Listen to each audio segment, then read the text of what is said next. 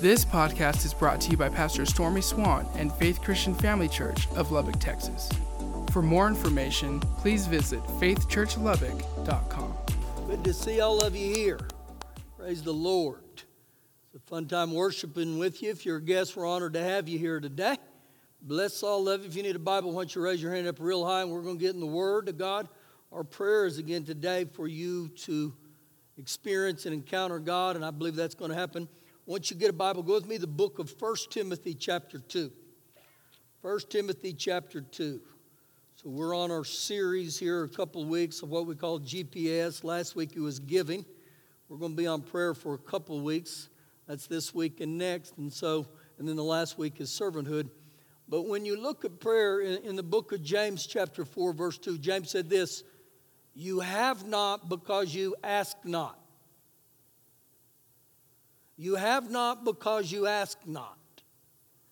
And so when I read that verse, the thought becomes this: how many things have you or myself have we forfeited because we just wouldn't ask? And so today we're going to talk on several different areas of prayer. I believe this is going to help you incredibly, okay? I believe it's going to be really good. So we begin in 1 Timothy 2, verse number 8. "I desire therefore that men pray everywhere." What a novel idea. I desire that men pray everywhere. Work, a home, wherever you're at. And then he says, lifting up holy hands. And when you think about this, lifting up holy hands, the hands were spread to heaven like this as an act of surrender. I surrender to you, Father God.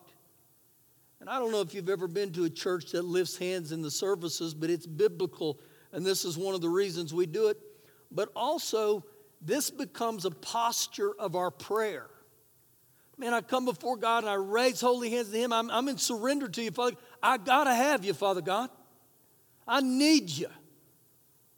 And then he goes on to say, without wrath or without anger. The message says, not shaking angry fists at our enemies. And I believe he's saying there, man, I got to get unforgiveness out of my heart. And he ends the last verse and he says, without questioning or reasoning toward God. And so it gives us a little insight on his desire for us to pray. Now, turn with me to the book of Matthew chapter 6. Matthew chapter 6. And when you get to Matthew 6, he gives 3 wins in the book of Matthew 6. The first one is Matthew 6:1, when you give. Not if, but when you give. The second one was when you pray, and that's what we're going to be in, starting in verse 5. And the last one is when you fast. That's interesting to me. Every one of those he says when. And you'll see the phrase here, when you pray, on several occasions in this passage. Matthew 6, verse 5. And when you pray, this is the Lord Jesus talking, you shall not be like the hypocrites or the pretenders. For they love to pray standing in the synagogue and on the corners of the streets, that they may be seen by men. Assuredly, I say to you, they have their reward. And what he's talking about here is when people want to be viewed as holy. And they pray as self-righteous acts. It's more about a program than from the heart. And it's interesting, he says, the ones that do that you look for the applause of man, you found your reward. It's not from God, it's from man. So he's given us some guidelines here, and then he jumps to verse 6. But when you pray. And the word pray right there, it suggests it's progressive. It starts out as a noun, which is a prayer to God or to make a vow to God. And then it goes to a verb, an invocation, or to actually invite God. Man, Lord, I got to have you. And so he said, when you pray, go into your room, and when you have shut the door, pray to your Father who is in secret place, and your Father who's in secret will reward you openly. Now, what he's getting over to here on this is he says, pray to the Father. My shift goes from me to him. And again, this is biblical guidelines. He said, pray to the Father. We also know this in John 14. He says that anything you do, you must do in the name of Jesus. And so we are to pray to the Father in the name of Jesus. Now, when you look at what the Lord Jesus was talking about, he wasn't against public prayer. But what he's dealing with here is my prayer, is it from the heart or is it hypocritical? And he said, what the Father says in secret, he will reward you openly. The message says this: you will begin to sense his grace. What a promise. Verse 7. And when you pray, do not use vain repetitions as the heathen do, for they think they will be heard for their many words. Therefore, do not be like them, for your Father knows the things you have need of before you even ask him. And so Jesus here, he's encouraging persistent prayer. And one of the reasons he's against the repetition of prayer, it's not heartfelt, it's not sincere, and we're going to get over that later on in this morning. And so now we get over to Matthew 6, starting in verse 9, which is better stated, this is the Lord's Prayer. Now, in the Lord's Prayer, he wants this to be a blueprint for us. And so he starts out in verse 9, in this manner, therefore, pray, our Father in heaven. He's talking about a personal intimacy, as if we would go to our earthly Father, our Father in heaven. Hallowed be thy name. And he gets on the precept of worship here. Woo, hallowed be thy name. Your kingdom come, your will be done right here on earth as it is in heaven. The establishment of God's rule, not only in the age to come, but God wants to move right here on earth right now. Give us this day our daily bread, our physical need. And forgive us our debts as we forgive our debtors. Now let me read that again. And forgive me my debts just as I forgive people who have debts against me. Now when you look at what he's saying here, prayer for forgiveness for me and you is qualified only by my readiness to forgive what other people have done to me. Now, let me ask you something on that verse right there. How are you doing? How are you doing at forgiving other people? Mark 11:25 is a great reference for that. And then he ends in verse 13 and says, do not lead us into temptation. Lord, grace me not to yield to temptation. And deliver me from the evil one, for rescue us from evil strongholds. But yours is the kingdom and the power and the glory forever. Amen. And he gets over there and says, God's rule's forever. God's rule's not going to change. It is forever. Now remember, this is a blueprint. This is a guideline for prayer right here that the Lord Jesus gave us. So I began to look at these areas of prayer, and I said, Lord, I want a couple passages that'll really help every one of us that are here today. Go with me the book of 1 Chronicles chapter 4. 1 Chronicles chapter 4. You're starting from the beginning. You'll go through the Samuels, the Kings, and then you'll get into 1 Chronicles 4. Now let me tell you where we're going with this. The first 9 chapters of 1 Chronicles are the genealogy, the family tree, or the bloodlines of the 12 tribes of Israel. And so 9 chapters over and over and over and over and over. It's just word after word after word after word. But when you come into chapter 4, it's the bloodline of the tribe of Judah. And so if we started reading, which we're not, because you've been talking about butchering these names, there's some crazy names in there. I mean, there's some crazy names. Hazel El Pony, that's one of them. I.D. Bash, that's another. Those aren't in there. So you read down through there, and all of a sudden, 2 verses it changes direction completely. Now, what I'm talking about, look at verse 9. 1 Chronicles 4, verse 9. Now, Jabez was more honorable or man of honor than his brothers. And his mother called his name Jabez, saying, because I bore him in pain. Now, we must remember this with Jewish names. They didn't name their children names just because it sounded cool. When they named a child a name, it had biblical reason. There was stuff established to that name. It was part of their identity and their character. And so this woman has this boy named Jabez. The Amplified says, where it says pain, it says he was a sorrow maker. The literal Greek translation says, will cause pain. So every time Jabez would be walking to school or somewhere out in the community and someone said, hey, Jabez, you know what they were literally saying? Hey, you who's going to cause pain.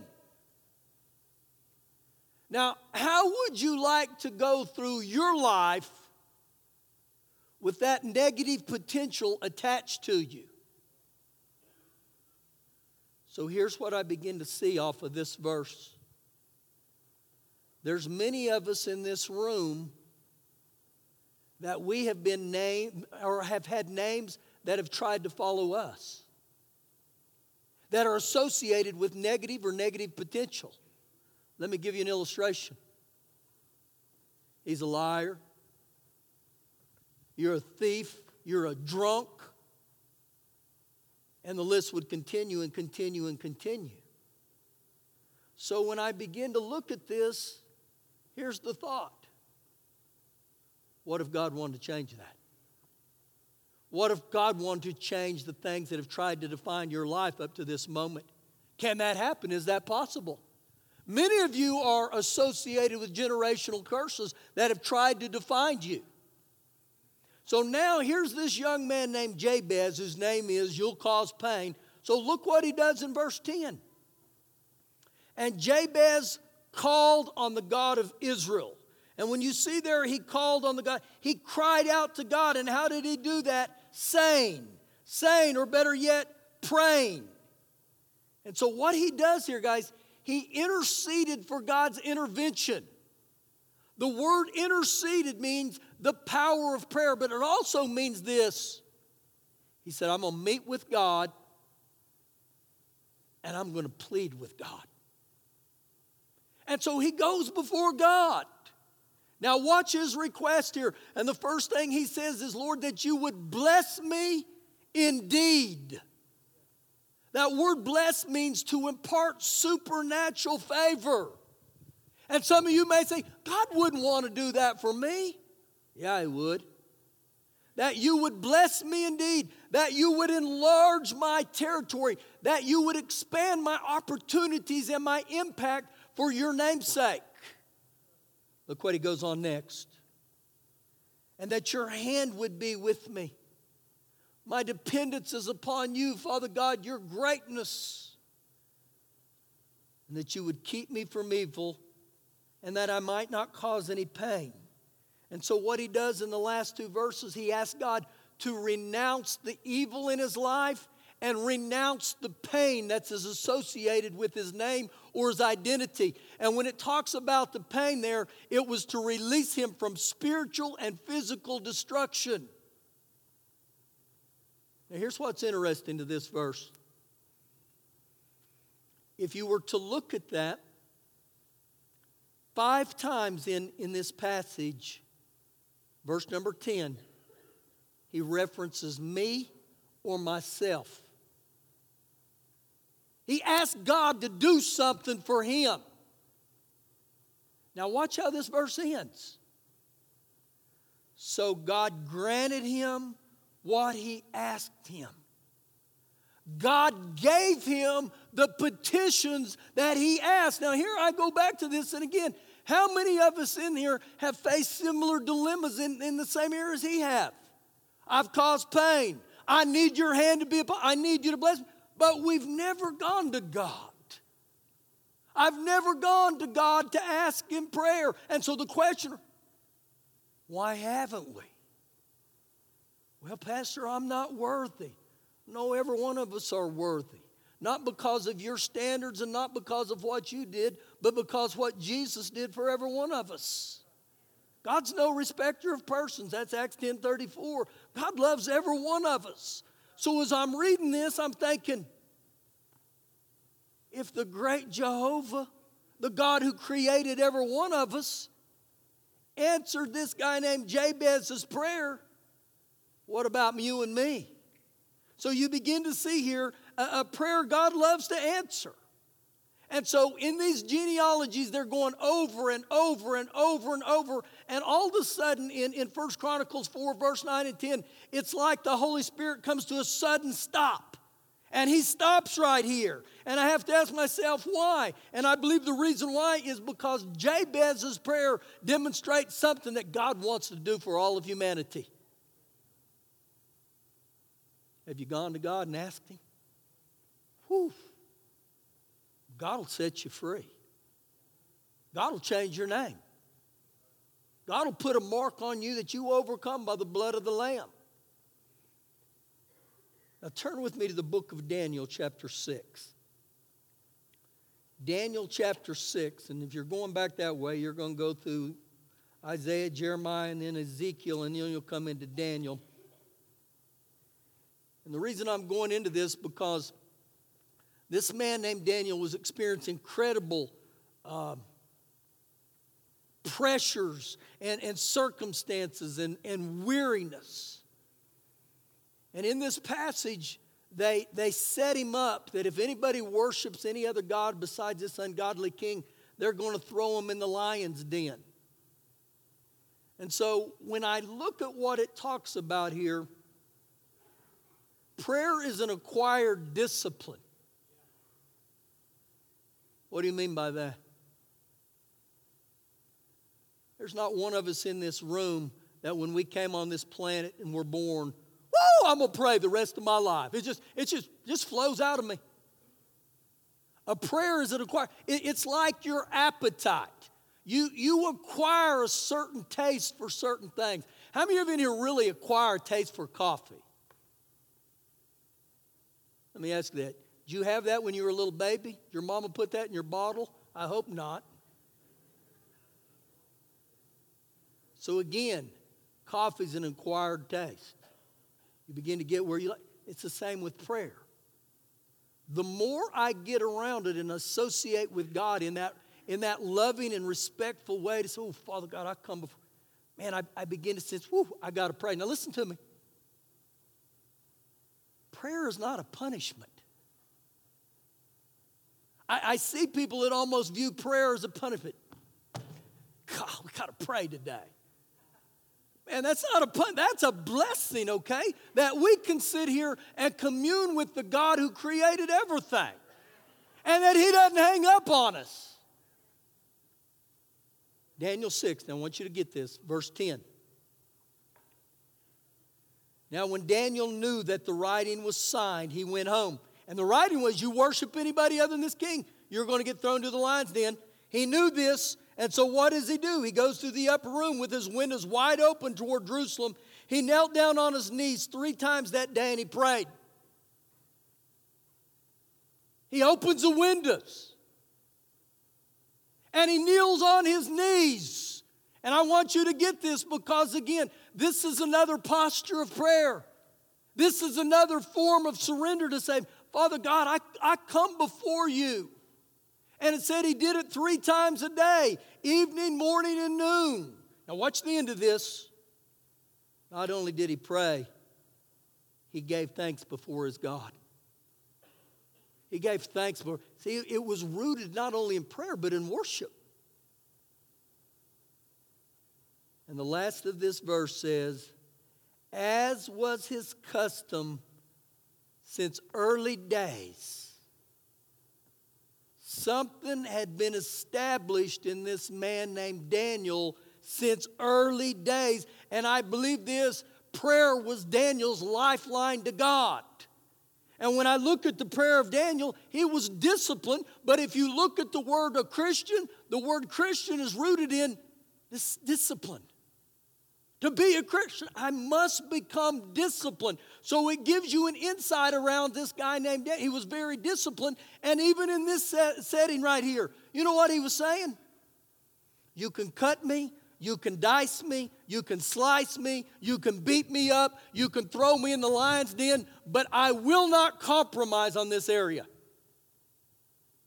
You begin to see a persistence on the inside of him.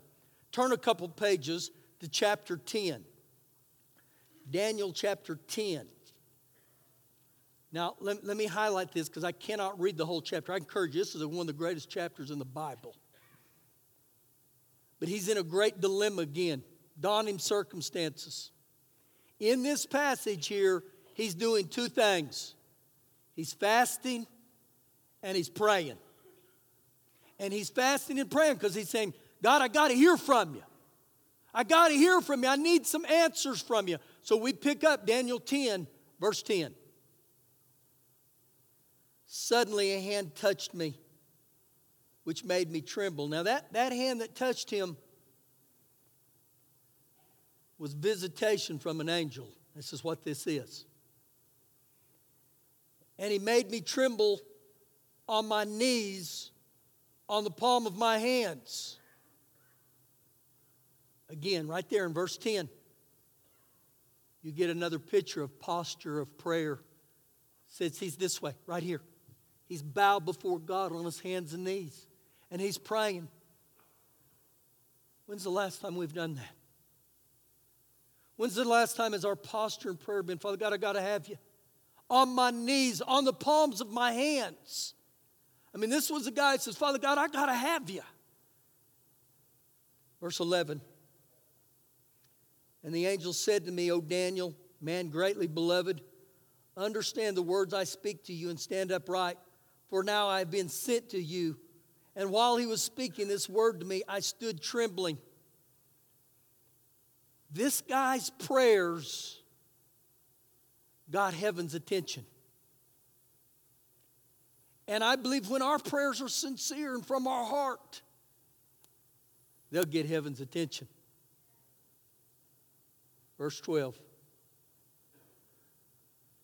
Then he said to me, do not fear, Daniel, for from the first day that you set your heart to understand and you humble yourself before your God, listen to this, your words were heard, and I've become because of your words. I have come because of your prayers. Now, listen real close when he said, from the very first day that you started praying, this angel said, your prayers were heard. Now, I'm going to read into this just a little bit, okay? This is the 21st day. This is 21 days later. But this angel said, from the very first day you started praying, I heard your words. But just because he heard their word, an answer hadn't come. And so guess what Daniel does? He keeps praying. He says, I got to have a word from God. I got to have instruction. And see, because we live in what we call the microwave society, when that bell doesn't ring in 45 seconds, we get mad. Bing! And when God doesn't answer our prayer, we quit. But when I begin to see this guy persevere, this guy said, man, I'm not letting go. I'm standing. And so why was his prayer withheld 21 days? Why wasn't there an answer? This may give you an answer today. Look at verse 13. But the prince of the kingdom of Persia withstood me 21 days. Now to read inside of that, the prince of Persia, that's a devil. That's a demon. That is a reference of Ephesians 6:12, for we wrestle not against flesh and blood, but against principalities, powers, rulers of darkness, spiritual wickedness in high places. This is what this was. So this angel informs him, he says, listen, this devil had tried to oppose me. He had tried to stand against me. So where was the breakthrough? Look what happens here. And behold, Michael, one of the chief princesses, came to help me, for I had been left alone there with the king of Persia. So guess what? There may be demonic entities that are opposing your prayers. And guess what? When you read into this, it doesn't say that this Archangel Michael came immediately. And so many of us, we quit. We give up. God doesn't answer my prayers. But what would happen if we stuck with it? And we had that same persistence, that same eye of the tiger, that same bulldog faith that Daniel had and said, you know what, I'm biting down on this and I'm not letting go until God answers. And so I look at these two men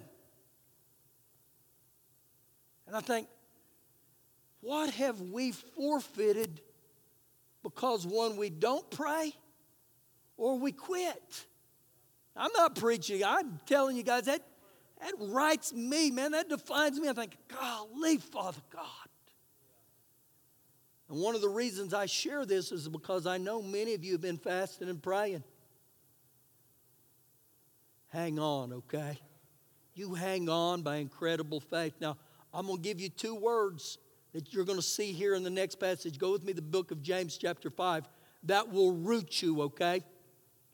Two words in these chapters. James 5, way back there in the back of the New Testament.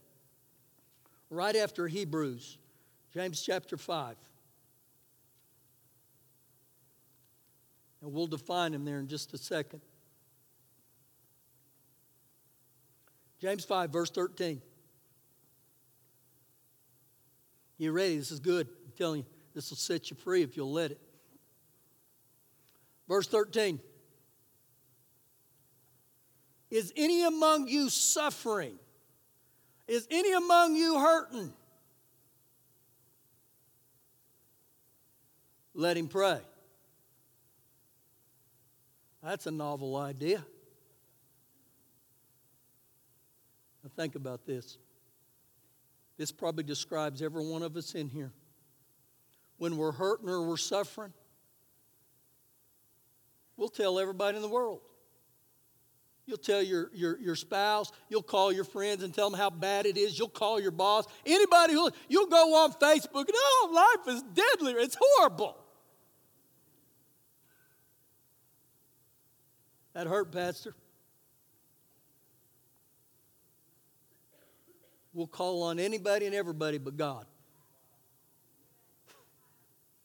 Now, the reason I say this right here, what would happen if we as the New Testament believers, the church of our Lord and Savior Jesus, what would happen if we would just obey the Bible? Excuse me for laughing. Every time I read that, I think to myself. So literally, you know what he's saying? Our first reflex should be prayer. That should be it. That should be our instant motive. I got to pray. I got to pray. I got to pray just to make it today. I say we pray. Some of you know who that is. You young ones don't have a clue. That is MC Hammer, 55 years ago. No, not quite that old. Mom, who did he say? Sorry, I'm a little dated. Next thing. Is anyone cheerful? Let him sing psalms. Is any among you sick? Let him, who's the him, the one that's sick, let him call on the elders of the church. And the elders of the church are your mature believers, the ones who say, we believe in laying hands on the sick. We believe for praying for you. So he said, let them call for the elders of the church. Let them pray over him, anointing him with oil in the name of the Lord Jesus. Now, if we anoint you with oil, I want you to understand. Don't think this is a crazy church, a bunch of crazy matics, a bunch of Fruit Loops. What are they doing? We're being biblical. He said, anoint them with oil and pray over them in the name of Jesus. This is biblical, and this is what he's talking about. And again, to me, you know what he's telling us? Just obey the Bible. Verse 15.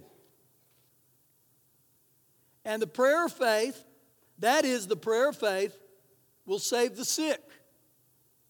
And the Lord will raise him up, and if he's committed any sins, he'll be forgiven. Verse 16, confess your trespasses to one another and pray for one another.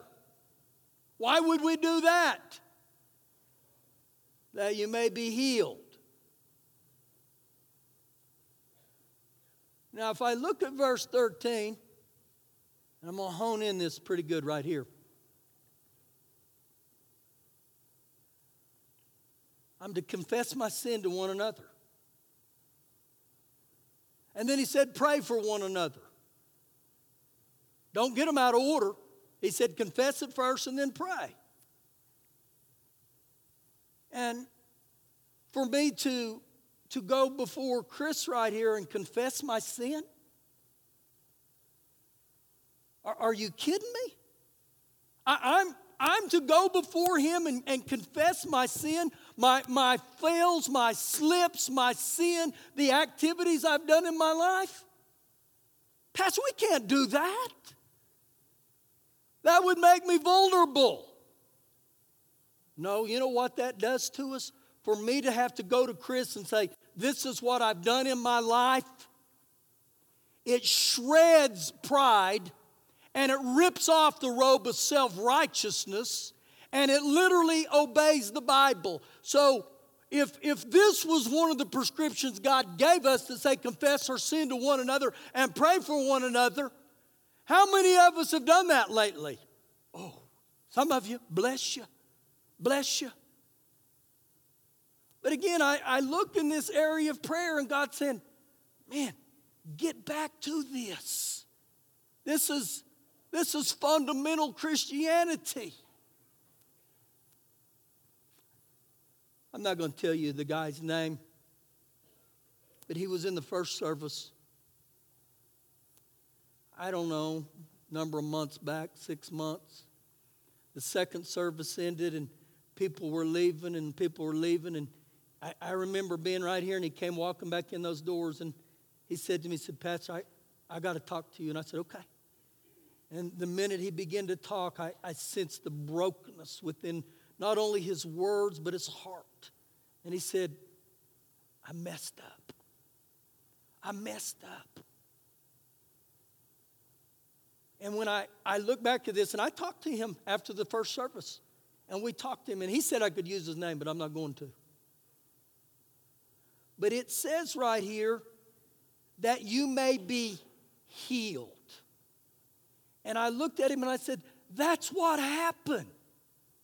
But the healing that needed to take place wasn't a physical healing. It wasn't an emotional healing. It was a relational healing. And I was like, oh my gosh, I saw that firsthand with you. The Word of God will work if we just obey it. Keep reading. The effective, fervent prayer of a righteous man avails much. It benefits much. So one of the words I want to give you today is the word fervent right there. The word fervent means to stretch. It means to strive. It means passionate, but also means hot. Not that I'm hot looking. That's not what I'm talking about. That's calling those things that be not as though they are.